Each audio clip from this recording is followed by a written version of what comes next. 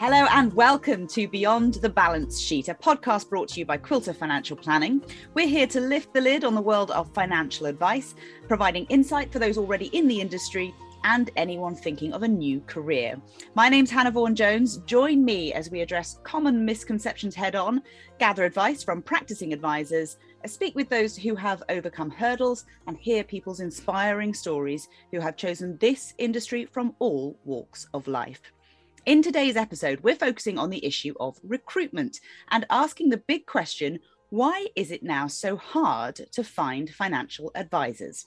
It seems with a finite supply of financial advisors, demand is high for the services. So we're here to discuss recruitment strategies and how attracting young advisors might well be the answer. So joining me today are two experts. Amanda Cassidy is Managing Director of the National Advice Business for Quilter Financial Planning, and Ollie Mansfield is Quilter's Regional Director. Welcome to both of you to this podcast. I'm thrilled to have you with me. Let's perhaps just start by getting to know each other a bit better and finding out a little bit more about how you got into the financial planning world and what you do in it now. So Ollie, let me come to you first then. Tell us all about yourself. Hi, Hannah. Well, thanks first and foremost for having us on. It's really good to be doing this. So I've been in the financial services industry for about 10 years now. I joined straight out of university. I did economics and politics there. And I joined and actually started my career with a business called St. James's Place, where I was focused on actually acquiring some businesses and helping some of their partner practice firms grow their advisor base. And joined Quilter actually as a regional director in early 2020. And really my remit in that sense was to help grow the advisor population, both in our network model and in our national advice business. So for me, it's been not the longest career journey possible, but it's been one where I've gathered lots of experience and spoken to countless advisors about their journeys and what works and what doesn't. Fantastic. And Amanda, then over to you. Tell us a bit about what you do now and how you found yourself in this position. Well, I've been in the industry slightly longer than Ollie, and I know you wouldn't guess that, but 30 years I have been in the industry, and I actually started as a financial advisor myself. So I'd left university, I had no idea really what I wanted to do. So went away backpacking, came back and got a job as a financial advisor, and then joined Intrinsic in 2006. And within Intrinsic, I've done various roles, and then more recently, Managing Director of the National Advice Business. So a really good mix of experience in terms of years experience and sort of the different areas of the sector as well from both of you. Ollie, let me come back to you then to ask this pivotal question. Why is it so hard to recruit financial advisors right now? Yeah, it's a really good question. And the answer probably does come in a few parts. So as we mentioned, I think at the beginning, the market has been declining for several years. But we have recently seen an increase in the number of businesses out there with a real desire to attract new advice talent. And one of the overwhelming sort of things that we're seeing is there is an advice gap, but there are efforts underway to influence a new generation of financial advisors towards the industry, with our own financial advisor school at Quilter actually doing a brilliant job of attracting new financial advisors to the industry that haven't previously been here. Now, the wealth management opportunity across the UK, I think, is still a hugely appealing one. And some of the competition's been led because we've seen an increase in private equity investment and larger advice firms wanting to attract more advice talent. And that makes it a really fierce kind of competitive environment. One of the things that we don't look at so much is probably the impact on COVID of advisor behaviours. We're speaking with lots of advisors at the moment who have really embraced the new flexible way of working, and they've utilised technology. They want to continue down that path. Yeah. Now, that's really required the hiring businesses to be agile. They've got to be able to offer something that they haven't previously done before. And I think that creates a difficult environment for advisors that want to sort of tap into new opportunities. And it's really interesting to me that you mentioned COVID there, because obviously we're all still feeling the effects of this pandemic on our personal lives and our professional lives. But you'd think, or I would think as a layperson, Amanda, and I put this to you, that with COVID, that it would suddenly make services like the financial sector much more appealing to people, knowing that they can potentially work from home, run their own business, determine their own lifestyle in that sense, and earn good money as well. So you'd think that actually there would be a big push towards recruitment in this sector right now, in terms of a huge demand for people who want to retrain. It is a really flexible career, and I think there's conception of actually what is a financial advisor, what is it you do, and am I 9 to 5? And COVID has taught us that, you know, we can work remotely. And in fact, most of us now have had to, more because we were forced to, but it is the brand new way of working. And I guess where I'm passionate about it and see it as a massive opportunity, it can be flexible around how you choose to work. So if you think of women, you know, who might be returning to work, having had their children, you can do flexible hours. It's not a 9 to 5 job. And it always was, believe it or not, even before COVID. You can set your own hours within financial, as a financial advisor. You know, you can choose a marketplace that you want to work in. But it's just that getting a route into financial services, because I think when you look at recruitment, it's not taught at school. And people think, you know, is it all numbers and finance and I have to be good at maths at school? Yeah. It's not. It's a people's, you know, it's relating to people. It's understanding people. It's helping people. And now I think with COVID, where I think in terms of recruitment, a lot of people are actually thinking about their own financial well-being. You know, the COVID has made us think of an awful lot of things. And, you know, if you want to help and support in that area, you know, it's a great industry to be in. So what are the other myths then that we need to bust here when it comes to joining this sector? You know, aside from the fact that it's not just, you know, men in business suits knocking on doors and things like that, is it also that people think perhaps that there are too higher training costs involved in retraining to join this particular profession? I think it's one of those industries that, how do you join? You need to have a qualification. Is it worth taking a chance to go to do that yourself? And I think that's where within Quilter, the Quilter Financial Advisor School is great, because you can then join, get your qualifications through the school, and we help and support you. But I think it's more than that. It's not even the cost, because anyone can get a qualification. I mean, I did an entirely irrelevant degree, but, you know, so it's not about that. You know, you can have a qualification, but it doesn't equip you with the skills to actually do the job. So I think if you're looking to join the industry, it's the support around getting the qualification and the support thereafter to actually make you succeed. So, Ollie, let me put this to you then. There's obviously a lot of misconceptions when it comes to people considering whether they want to join the financial services sector as a career, but there are also misconceptions and mistakes made by firms on the recruitment side as well. So what are some of the common mistakes that you see on a regular basis? Yeah, well, we actually did some research, myself and my team, in this exact area. We speak to a huge number of advisors around what their next career steps are going to be. And the most common pitfall that we came across was that advisors left their previous firms due to a lack of support. That was one of the things that people really struggled with finding out there in the market. And we were trying to highlight how we can obviously support you here at Quilter. And when I talk about support, it was actually about having a development framework in place for you as the advisor. So the proposition didn't deliver on what it promised. I didn't get enough one-to-one. A career trajectory, do you mean? As in, like, where do you go next? Yeah, where do you go next? Are you getting the right level of support on a day-to-day basis? Are you getting enough face time with the principal of the firm you're joining? Are you getting enough mentorship and guidance? These are the things that we were seeing quite commonly weren't being delivered across the industry. People wanted to be supported. They wanted the chance to build businesses. They wanted the chance to see more clients. And one of the big things that people were coming and saying to us is, I thought I was promised this on my recruitment journey, and actually it hadn't been delivered to me. So the big standout one, really, the big pitfall is deliver on what you say you're going to deliver on. And we were seeing across the industry that actually that was probably overlooked. And as we mentioned at the top, you know, with a marketplace that's so competitive, it's really pivotal that if you say you're going to bring someone in, you want to keep them there and retain them and give them the right environment to kick on to the next level. And presumably then that includes things like working benefits as well. Yeah, absolutely. Contract is always going to be a really important piece of the puzzle, but remuneration only plays one part of it. So it's actually a much bigger picture of making someone feel that they're in the right environment for them to grow and develop as an individual. So we were finding that that was the area where people were falling into pitfalls out there, our competitors. And that's something that we've really worked on both within our network and in our national advice business to try and shore up. I understand that Quilter Financial Advisors in particular is looking for young advisors, looking to recruit young people. Why is that, Amanda?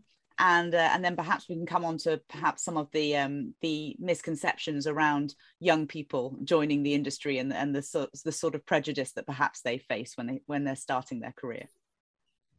I think for me, I'm passionate about it, Hannah, because we know there's a massive advice gap out there. We know we need financial advisors, and this is an excellent career. I mean, when I think myself, I've started as an advisor and an IMD, so it doesn't matter. There's different career paths should you remain to stay as an advisor or go down different tracks.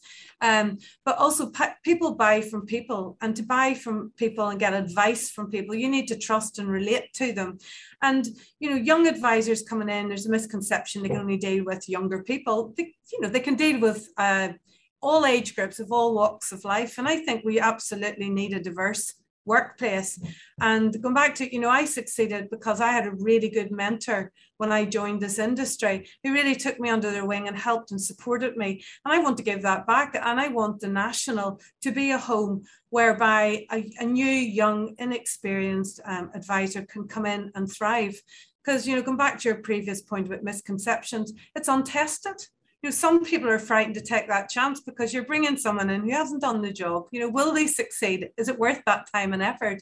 And I absolutely believe it is. So for me, building on all these points, I want to have the infrastructure in the National to support a new joiner, to give them the tools that they need to succeed. And what are those sorts of tools when they're faced with needing to be equipped with 20 years of experience in the space of 2 months so that they can actually start to build their client base? How do you do that to instill confidence in them, in that new person in the profession, but also in their prospective clients as well? And there's a number of things that we offer there. Because number one, coming in as a brand new advisor, you don't have any established client banks. Who do you go to see? So within the National, we have got a lot of affinity connections. We actually do provide leads to help that new advisor on their journey, giving them people that they can go and see and give advice to. We also want to make it easy for them to do business. So we would offer a paraplanning service that they can use to help them package up their cases. And also we have got a management support structure. So every advisor coming on board has got a manager who's there, to help them establish their own objectives. What is their development plan? What is it they want to earn? And, have regular one-to-one meetings and just staying close to them. There's a buddy and up system that, you've got a case. It's the first time you've come across it. Who do you talk to? Who can help and support you? We've got a team of business support managers who are there just to do that. You can run by cases and they'll actually show you how to transact it. And also we have business consultants. If you want to go into a new area and you don't know how, you might want to choose a different specialism. It could be a retirement market. It could be inheritance tax planning. It's how do I do that? What skills do I need? What do I need to read up and learn about? So we would offer all of that. And I think also in the school, again, you have got that development structure, even through the FAS school, because we actually support you then if you do want to go on and become chartered. So, it really works with you from the day you get your qualifications coming on board right through to, where is it you want to end up as an advisor. And Ollie, would you agree that there is perhaps a fear in the industry still at the moment of young or inexperienced advisors? Have you experienced that firsthand perhaps? I'm not sure I would class it necessarily as a fear. I think everyone recognises that there's an advice gap and we want the next generation of advisor coming in. As some of the baby boomer community start to exit the industry, it's going to be the millennials' turn to take over and to start looking at opportunities.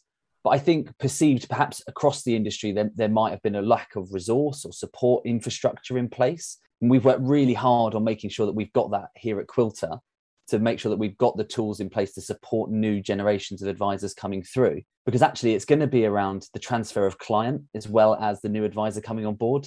Grandparents, their children, and then their children will become the clients of tomorrow. So I think for us, it's not necessarily a fear. I think the wider just industry needs to get a little bit more fine-tuned at onboarding new millennials into their businesses. And presumably there's a sort of a marketing advantage of having younger people as advisors as well, in that you might have, say, grandparents who are thinking, I actually want someone younger who's perhaps more in tune with tech and the digital world, who can actually advise me best going forward. And similarly, you might have younger people who want someone who's more of their peer group, who can advise them about the realities that they're faced with. Yeah, absolutely. Intergenerational planning is a big thing for us, and we want to make sure that clients are looked after as they go through their generations. And to do that, you're going to want an advisor that can grow with you. So it's definitely something that we're considering, and we've looked at, and we've put the necessary support framework in place to really look after that next generation of advice talent. And Amanda, I mean, you've already mentioned a lot of the things that Quilter Financial does as a speciality to sort of try and recruit young people. But is there something that Quilter does that's specifically different to other places, for example, that sort of makes you stand out from the rest? It's interesting because there's 48% of our students now on the Quilter Financial Advisor School aged between 18 and 30. So we are getting a really good uptake of younger people wanting to join the industry. And I think one of the reasons that they are looking to join somewhere like the national advice business, obviously, that I'm part of, it is because of that infrastructure. We are there to support you all the way. And I think if you're looking at it thinking, how will I succeed? What is that journey? How can I set someone up for success? That's what, we spend a long time doing. And you need a really strong proposition, because coming in as well, you want to be able to, find it easy for you to be able to transact in that space, but also to have a good service offer that you can then provide to the end customer. And again, we have got that. And I think that's really important, that you can come in under, the Quilter brand, the name, that protection, and feel safe in the advice that you give, because we give that protection and that guidance. And Ollie, let me come to you on this final thought, really. If you were to give one sort of golden piece of advice to someone when it comes to recruitment, what would it be? This is for firms looking to recruit people. Yeah, I think I touched on it earlier. For me, it's all about deliver on what you say you're going to deliver on. So we've worked incredibly hard in building propositions that we know that we can deliver. We know that there'll be no surprises for new joiners when they come and sit down and they start interacting with their clients. And it's really important that once you've created your advisor proposition, you know that all of the elements of that you can put into place, you can put into practice, and that an advisor will feel that they've got everything that they signed up for, because the competition's huge. So if they're not happy and they're not well looked after and they're not well supported, they'll go elsewhere. So for us, it's all been about how do we give you enough of the right stuff and deliver on our promises. So that's it. Deliver on what you say you're going to deliver on would be my number one takeaway. And that's so important. I mean, across all sectors, to be honest, isn't it? It's not just about recruiting, it's about retaining as well. And so making sure that, as you said, deliver on your promises. Really, really good piece of advice there. Amanda, same question to you then. If you had to give one piece of advice to firms looking to recruit right now to this sector, what would you say? I would say don't give up, because this is a really exciting industry. There is huge opportunity. There is loads of people, more than ever, wanting advice. But you know what? It's tough. It is. It's tough in terms of you need to be committed. You need to be hardworking. There's a lot to learn. You will need to overcome rejection, because not everyone will want the advice that you give. And so to me, it is just really stick at it. It's no different than signing up to do a marathon. You will have a plan, you'll have to stick to it, and you will get there. But it's just having that endurance and the stickability. And it is a really exciting journey if you want to work hard. Gosh, good advice there for prospective marathon runners and financial advisors as well. I'm not sure if you're always going to get there on the marathon side of things, though. Hopefully you would in this sector. It just might take a little bit longer for some. Absolutely. Well, look, thank you both so much, to Ollie and to Amanda. We've had a really interesting, brilliant chat, and I really appreciate your perspectives and your advice as well. I'm sure everyone listening to this will feel exactly the same way.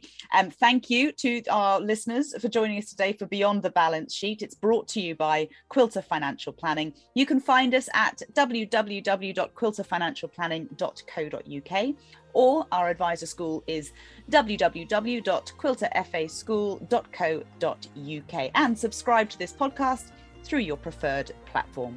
I'm Hannah Vaughan-Jones. Thank you so much for joining this conversation.